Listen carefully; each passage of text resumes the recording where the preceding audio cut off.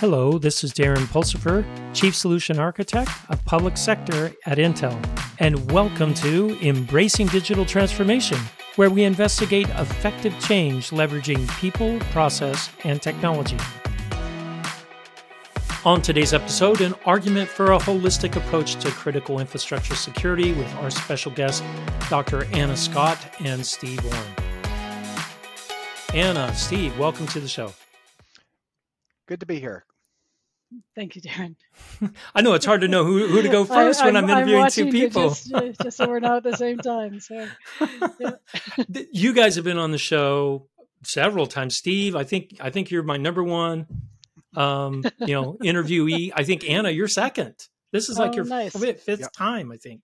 It's been a lot, so it's a pleasure. So, and the reason I asked both of you on today was I wanted to get a different perspective on critical infrastructure security. First off, from a former CISO and a security expert, that's you, Steve, if you don't know, and also from an industrial IoT expert like you, Anna, because you've been in the trenches in industry trying to work through these OT and critical infrastructure environments. So both of you on together, we should help figure out what's going on as far as critical infrastructure cybersecurity.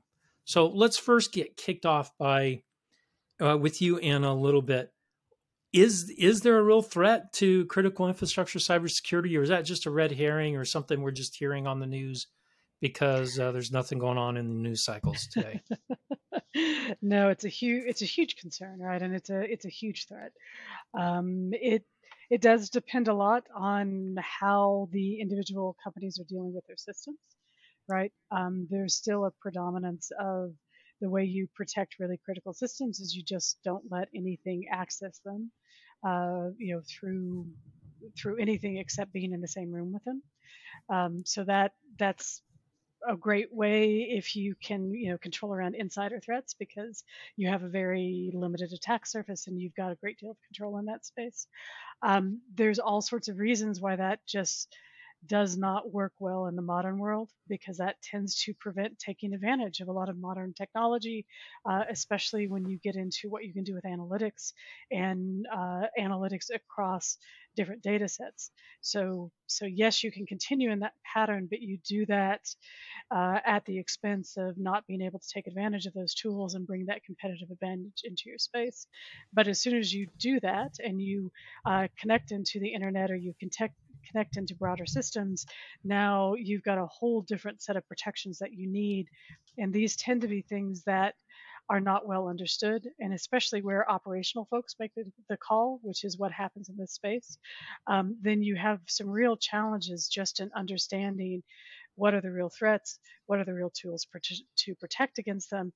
And the question that you addressed with your paper, Darren, which is, can we really use IT tools in this space and use them to good advantage? And I love that idea because I think there's so much more that can be done and much more that can be leveraged to just deal with the specific problems that happen in the operational space. So what I heard a little bit there, Anna, is the Purdue model that everyone's been using, this isolation, either firewalled off or completely air-gapped. That's a naive approach in today's modern things because I need the data out. Yeah, and I hate to use naive because I think there's some really good reasons for it. And I having worked in situations where my life has depended upon the systems working, and not having them be tampered with and having malicious intent, I'm pretty comfortable with that. But I do think that there's a big cost that goes with that. And so it's really like getting a good handle on your risk profile. Like I'm going to cite Steve here because I love this so much, right? It's like if you try and figure out how to do zero trust, what you have to start with is what's your real risk profile and what really matters, right? Because if you take that type of approach, then that helps balance off what's really happening when you do this to connectivity and you bring these data sets together, right? And so I think you still have to do an assessment, which is, do those new capabilities bring you enough value to overweigh the risk of the vulnerability of those systems, especially when you know, one, you're going to be constantly trying to keep up with the hackers and all of the new software and everything else. And that is a pretty high request and pretty difficult to do in some cases, especially with organizations that don't already have that type of capability. And so really having a handle on that relative to what's the real benefit to your business, right? So Steve, she quoted you. You got to come in and step back. And also, I want you to address a little bit of, I call it naive, and thank you, Anna, for correcting me on it. But I still think there's a little bit of false security behind a isolated network. Yeah. So Steve. So Darren, I think, and Anna does hit it right. It's understanding the risk profile. I think one thing, and maybe naive is not the right term. I think the cat is out of the bag. Those OT systems, that critical infrastructure is connected. They're connected to IT systems. They're being managed in a distributed fashion. They are getting tapped into from the OT IT side. They're interconnected amongst themselves. So the notion of a truly isolated OT environment or a critical infrastructure environment is actually a notion that isn't true anymore in many cases. What's considered to be an air gap of the old, or where you physically had space, is now more a virtual or logical air gap. And we're seeing attacks that can jump that virtual or logical air gap.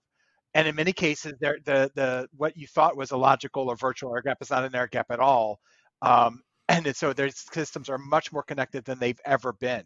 And so I wouldn't necessarily call it naive. I'd just say, like, in some cases, it's already happened. And so the question isn't, well, should I open up my network? Your OT systems are already open. It's now, how do I start to apply the right controls? And falling back on, well, I'm just going to continually isolate, and that's been a major approach, is a good one. It's a tool. It's not the only tool, and it's not the complete tool. It's one of the tools. So encrypting the network traffic or providing logical firewalls to separate networks and do network segmentation is absolutely a great tool in the arsenal, but it alone will not prevent the kind of threats that these OT and critical infrastructure systems are seeing. And so when you look at it from that perspective, it's okay, let's understand the risks of the OT systems, understand how they're different from the IT systems that many of these security products and technologies were originally designed for, and apply those security controls in an OT fashion. And I think that's one of the learnings, both from the paper that you published, as well as what organizations that are doing this right now are seeing, is leveraging IT security capabilities and controls in an OT way.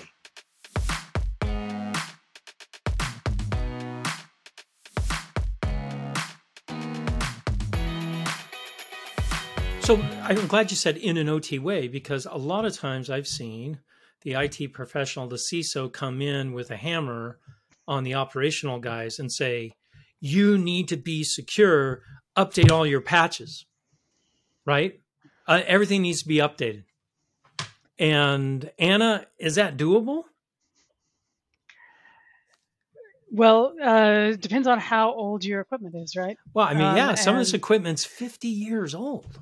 Yeah, and then there's a lot of diversity in it as well, right? And so many of those systems were designed so that maybe you update the firmware once every 10 years and you're going out there with a USB stick to do that, right? Because does that scare you, Steve, when you hear that? 10 years? You haven't updated your security patches in 10 years?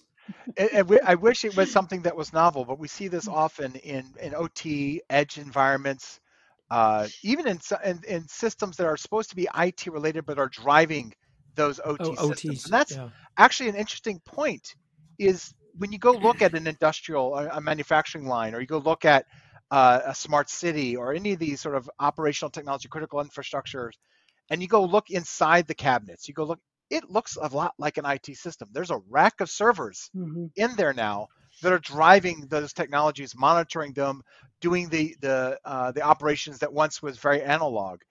And so the scary part is those IT systems do need to be patched regularly. They do have vulnerabilities. But as Anna pointed out, there's a reason why they don't get patched at the same cadence that standard IT does. Yeah, and why is that, Anna? Why?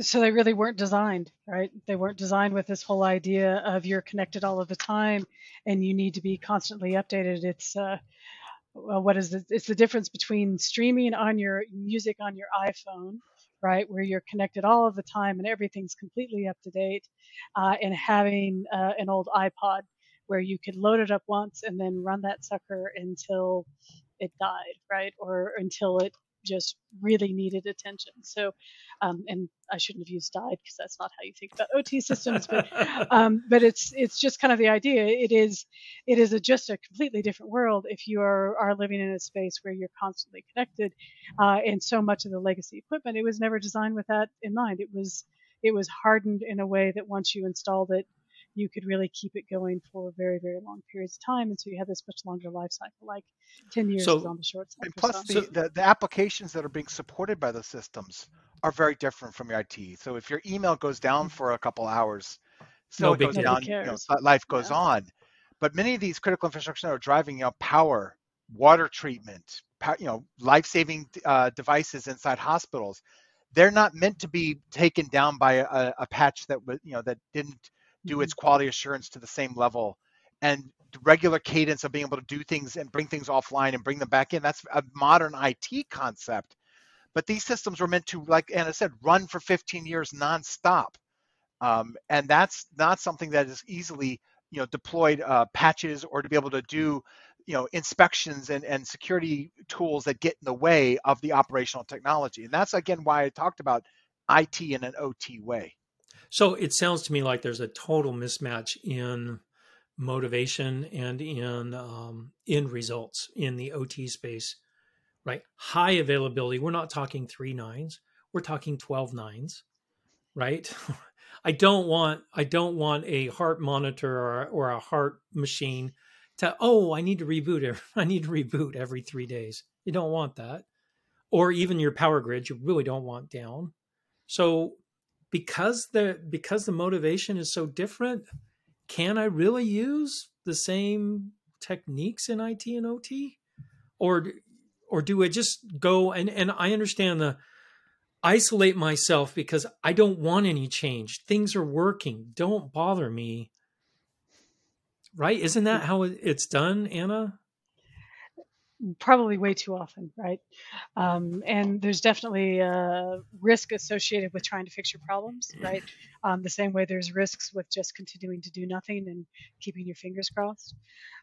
There's a lot of very clever people that still want to find ways to disrupt systems, even the legacy systems, right?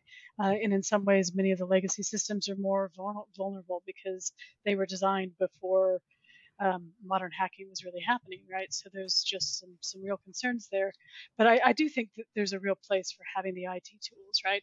Like there's a lot of tools that can say, I'm going to look at the network, I'm going to identify everything that's on the network, I'm going to identify what is the current level of firmware, and then if it's set up properly, it can say what should be the current version and where do you have gaps. And some of the tools are actually sophisticated enough where they can say what's your real risk associated with not having those updates in place. And when you get into that level of sophistication, that becomes very, very viable, right? Because now you have a clear picture of what's going on, and then you have a way to actually prioritize that risk. Granted, I don't know that you ever want to trust another company to do that. You probably want to be at least understand very clearly how the software made the decisions about where your risk really lies, because there's no way a software company knows what each of your individual components are really controlling and how critical those can be. So you got to stay very involved, right? But if you have that type of assessment, at least you can start out and do that. And my understanding is that's pretty common on IT systems, right? There are tools that can do that, and there's lots of tools that can do that. So at least you're not just having this big black box and a bunch of question marks. You can say, let's start doing that assessment. And if those types of tools can find things on your network, that means somebody who's coming into that environment can also find things, right? So you really do want to understand what's discoverable and what is its current status, and then determine where you focus.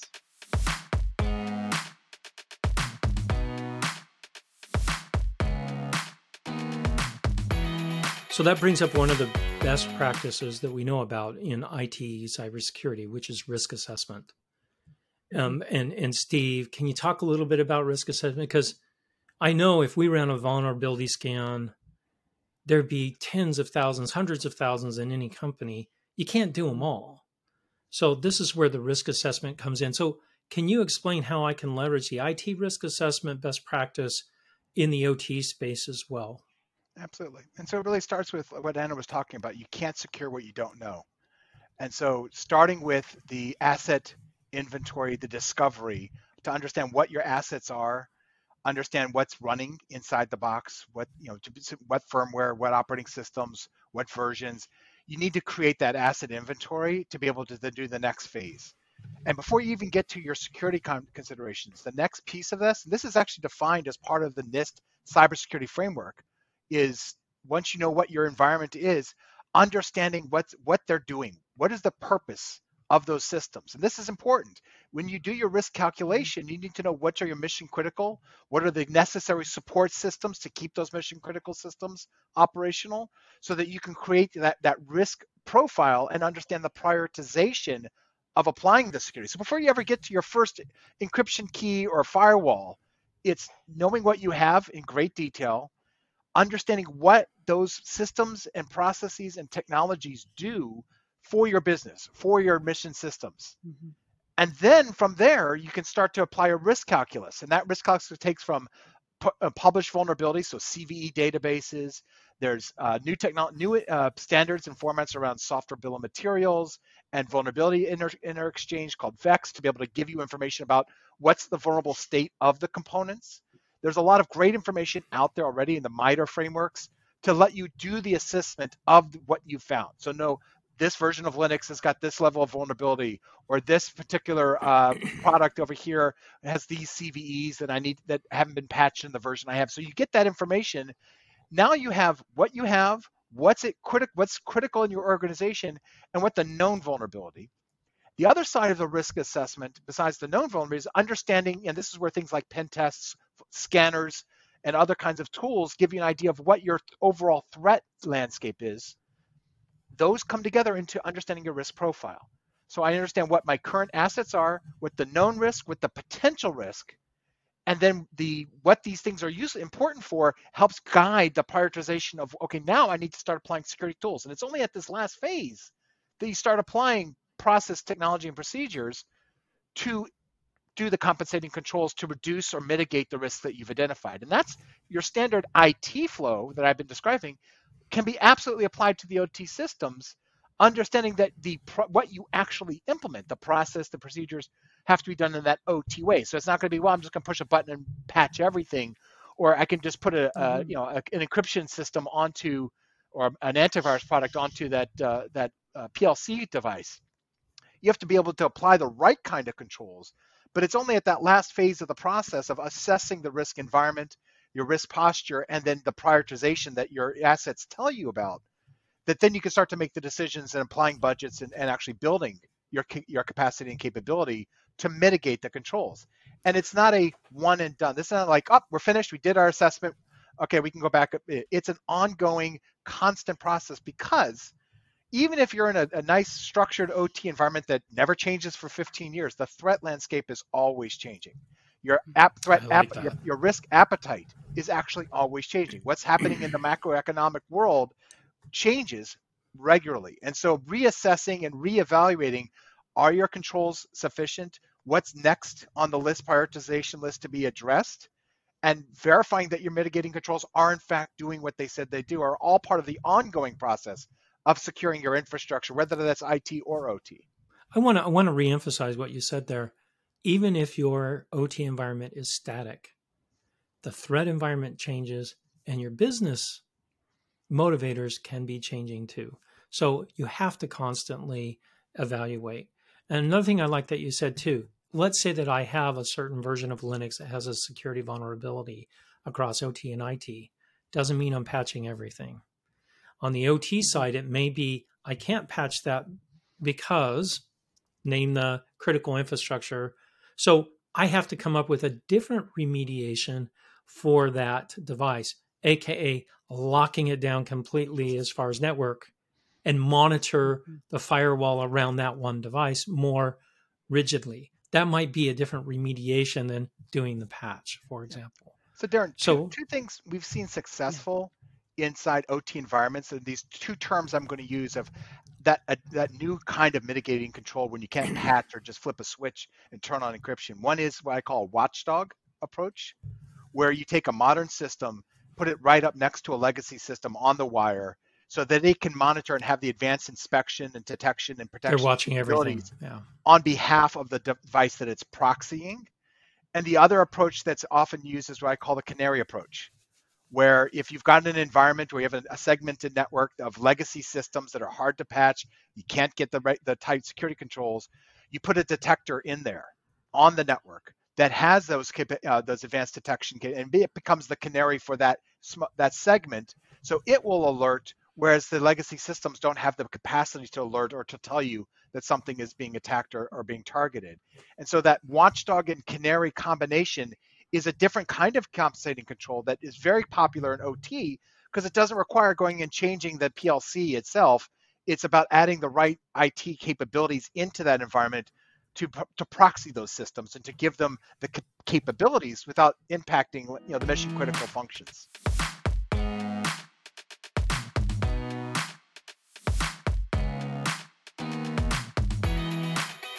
Anna, there's also another thing I heard. I was talking to our own OT organization, and they were saying we actually can't patch some of the devices in our infrastructure because we're not allowed to.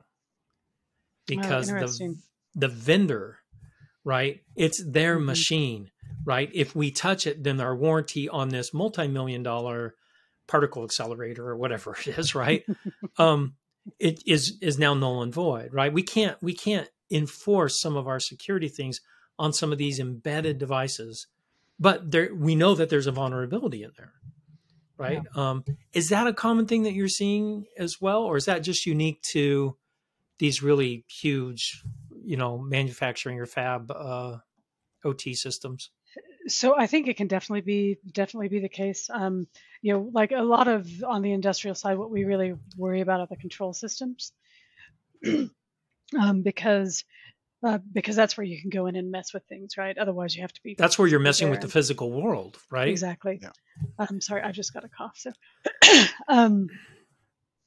So, so updating those control systems, you're not going to be doing that in isolation. You're going to be doing that in close coordination with who the vendors are, and make sure that you've got a plan that you've executed with them. The other thing I wanted to mention, because we haven't talked about it yet, is often in the OT systems, your only window for really doing updates is when you're shutting down for planned maintenance. So that's another factor that comes into it, is you really do have to say, well, when I worked in refining, we did turnarounds between 3 and 5 years, depending on the type of unit. Literally all of the updates to major systems had to fall within the 3-week period of a turnaround, because that was the only time it was really safe to go in and change those systems.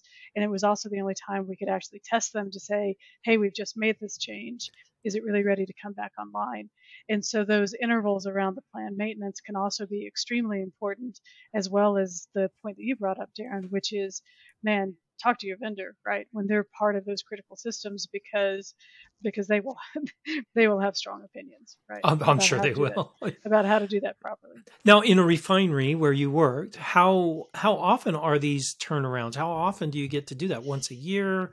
6 months, 3 years, 4 years? Yeah, typically the kind of average cadence was about 4 years. If you were really stretched on profitability, you try and push it to 5, just because those are extraordinarily expensive. But yeah, so about a 4-year time frame, right? So if you can imagine, you've got a control system that's running everything, and you only get to touch it once every 4 years, right? That's crazy. When you touch it, now you've got a window that's maybe, if you're lucky, it's 3 weeks, and if it's something you can do the maintenance on really quickly, it's like 1 week, right? So fit in everything you got to change in a 1 week period, and you got to plan for that, because your next opportunity for an update is also going to be 4 years years. out. And we see a similar cadence in a lot of military systems as well, with the tech Yeah. refreshes being once every 3 or more years. One of the techniques that we're seeing being adopted by a lot of the more advanced organizations, and we're seeing vendors actually supply this to their customers of some of these OT environments, is what's called a digital twin. And the idea is that you have a digital virtual version of that physical asset, of that PLC or that controller, that you can apply changes to, you can do patches to, and run simulations and basically run it through its paces to see what impact it may have on the digital twin version. Now, it's not, you're still going to want to do physical real world testing, but it allows you to do a whole lot of preloaded tests before you ever get to touching that system, where you got that 1 week window to do all of your testing and all of your patching. And so we're seeing digital twins come up. I've seen them in the construction industry. I've seen, in HVACs, where there's digital twin versions of those that are supplied along with the product for the contractor to basically run their simulations, both from a patching, but also test on load, be able to look at the environmental conditions and changes there, and be able to do those tests in a virtual simulated environment. That's one technique that can absolutely be applied to security patches as well. We're also seeing, I've been approached by a couple of state governments to set up an OT cyber range, where and their primary focus has been on the electrical grid system, which I found totally fascinating. Right, they want us to help them establish an OT cyber range so they can test out some of these new architectures that we're talking about, like the Watchdog, the Canary, the data diode, and some new ones that we're talking about around. One is called the patch the patch airlock pattern, which is an interesting pattern as well. Even with these things, we still have this long cycle time between being able to update. Anna, do you ever see us where we could do continuous updates on these critical infrastructure systems, or is there just too much risk involved in updating, controllers as they're operating? Yeah, and I think yes, with time, and a lot of it's redundancy of capabilities. Okay. Right. There's been work going on for, it might even be 7 years now. That is the Open Process Automation Forum, and they have been leading a consortium effort through the Open Group to really do a modernization of control systems for not just refining, but chemicals and pharmaceuticals and kind of all the groups that use those sophisticated control systems. And they're specifically addressing this, right? They've got a whole cybersecurity subcommittee, but much of it is really coming down to what's the design, how do you have the redundancy set up so that if you lose one capability, do you have failover within the time frame that's important so that it doesn't kick out your equipment, because a lot of equipment, if it loses a signal, like through a power failure, even a power blink, that'll just take it down. So there's some real hard and fast rules there. I think all of that is fantastic, but I'll kind of add on top of that, the next thing that has to happen is people have to trust those systems. And so once they've got a good design and they start doing those in test beds, there's going to be a lot of rigorous testing that goes on for probably years. And then deployments will be in very low risk systems where if you do have something go down, no one's going to get hurt. Nobody's going to get hurt, right? So probably start out with wastewater, because wastewater is pretty, it's smelly. That's about it. Well, you can kill your bugs, but then it's easy to recover from, or at least it's recoverable in ways that other technologies aren't. So yes, I think we will get there, but it is a slow process.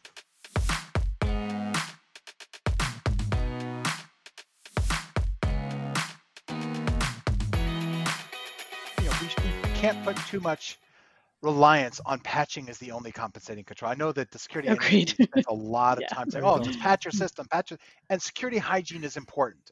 Absolutely. But as Anna is indicating, you can't rely on that as your only major compensating control. And that's why when we look at an OT system security, it's got to be an overall evaluation from the security aspect, not just can I patch the operating system, the firmware, or the application. That's the number one tool that IT uses, right, for security. It is. Absolutely Steve. not. It is one of many categories. And that's really the goal here, is finding out the right security control, the right security tool to mitigate the risk, it's not always going to be patched. And in the case of what Anna was talking about, it often can't be It patched because can't you have be. 4 years, and that's Mhm. 4 years of risk that you should not be, sort of accepting within your organization. So that's where, segmentation, encryption, strong authentication, inspection, detection, prevention, all these kind of things uh, come into play, providing the surrounding controls to compensate for the one that you can't use, which is in That you this can't case use. patching. Gotcha. No, no, no. I Mhm. like that.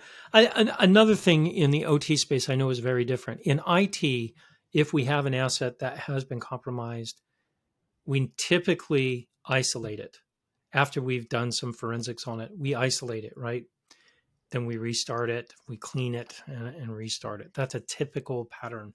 I can't do that in the OT space, right? Yeah, I not can, easily, not without a great deal of expense and with taking other things down with it, right? right? Unless you're So, super lucky. yeah. So, what approach can I use in the OT space if I know that I have a device that's been compromised? What do I do? If I can't take it down because maybe I am a PLC controller in a refinery, and we know once you shut a refinery down, it takes a long time to bring it back up, Hmm. right? So what do I do? What techniques do I have at my disposal? Yeah, and I'm trying to think through that, and I have to say that is a really good question and one I've never asked myself, and so I'm hoping Steve has an answer I'm to up buy me all some night time to worrying about stuff time like to this, think about Anna. this, um, because that's a super tough one because besides higher monitoring, and then trying to add something else into the chain that allows you to see, to see if that is really being exploited or if it's, what the real status is. I have no good answers for you. So let's make a distinction between something you find to be absolutely vulnerable to an exploit and something that has been Has been exploited. exploited. Okay, that's So fair. Yeah. if Let's it's vulnerable differentiate to the an two. exploit, so you've got a known vulnerability that is active exploitation in the field, there are controls you can put in place to isolate, To segment, ice, and right? inspect the traffic to and from a device to monitor it for aberrant behavior. There are things you can do today, and you can do that in the IT world, you can do that in the OT world. Oftentimes, you have to do that when you have a known vulnerability that doesn't have a patch, but it's active exploitation. In the case of a 0-day, you don't have a patch, but you can turn the dial to 11 on the infrastructure of security Like surrounding that. Log4j is a great example, right? Exactly. In the event that you have a OT system that has been compromised, so you've detected the aberrant behavior, you've detected the signature of a OT style attack, or you've noticed the firmware has been swapped out. That's where, again, in one of the good parts of OT systems that they're highly redundant in often places. So that's where you're going to kick in your process and procedures that you have for if it was a non-cyber event, if it was a If physical. it is a physical event, gotcha. So it's the same way as when if a power station goes down because of a weather storm, you have redundancy built the system to help handle the load. If you're under active exploit, you have been attacked. You've identified Mhm. a power generator or a transformer that has been compromised. Kick in the process you already have for dealing with every other kinds of outage, and take that thing offline before it can infect the next. And we've seen Mhm. where cascading events can happen where you get one OT system infected because you don't have often the inspection tools. The lateral movement can be a lot faster to the systems that it's connected to because again there isn't the same level of controls once it's into the it's the old adage of the egg. You've got a hardest shell, but once you get in it's nice and soft. OT systems are often the same way. Once you get past the door and one of those key mission critical The apps air gap, yeah. systems is compromised, you may have to take a lot of it offline. But again, that's where you kick in the existing processes. And one advice that we give to CISOs and organizations is game the system before you ever get a vulnerability or an exploit that you have to deal with. Run the wargaming on your environment. Mhm. Actually, identify a PLC and have it be quote unquote taken out and run the course and see what would be the problem. Make sure you've covered all your bases and you know what the procedures, and people all the way at the tactical edge and at the executive level all know their role in the event In of doing that it. So happening will make when it does that much smoother. so what you're telling me is run my OT business continuity scenarios. That's Absolutely. which makes Yeah, sense, and which means I have to have them. there's a really good context for doing that. Every manufacturing facility, at least in the U.S., is required to do what they call HAZOPs, and it's exactly what Steve described. Um, they don't tend to focus on cyber threats, although I'm sure that is definitely evolving and that is happening now. It tends to be more, hey, this pump fails, or we've had a power failure, or a hurricane or a tornado hits somewhere. But it's very easy to take that methodology and say, now let's apply that to, hey, our system has been hacked, and it's been hacked in these particular ways. Now, what does that really mean, and what is going to be our response, and how can we design in mitigations, right? And how can we change our system so if it does happen, there's much less vulnerability, right? Or it's back to, can we live with that? Because some things you can live with, right? Right. Guys, yeah, this has been very insightful as always. I love talking to you guys. Any last words for our listeners today that are dealing with this OT and IT side of things? What would your advice be to them that are dealing with, this convergence that we're already starting to see? We'll go with you first, Steve. Okay. So I think, just restating what we said earlier is that it is already happening. It's not, well, I'll wait and see when this happens. Your IT and OT systems are blurring. And so it's take the measured approach of understanding your assets, providing, doing the risk assessment so that you can apply proper controls and security to the systems you have, and start planning for it. And then the key is get out of analysis phase and get into implementation. So knowing that this is going to be ongoing. If you spend all your time analyzing your environment and none of your time actually implementing the controls, you're never going to get anywhere. It's a feedback loop. So you analyze and you go deploy feedback into the analysis and continue. So it's going to constant process. It's a continuous security assessment. So it's not a one and done. It's not a one and done. And the key thing is to start deploying the security now, and getting that visibility into your environment is the first step in being able to understand what's going on and what your risk posture is, and what your risk, and be able to then manage that risk across your OT enterprise. Sounds good. Anna. Yeah, and I would say on the OT side, you as an operational company, start bringing in your IT folks and treating them like they're part of your operations, and make sure that they understand the implications, make sure they are equally involved in all of these discussions, because there is no longer a reasonable path that treats them in isolation and just has them worried about your PCs.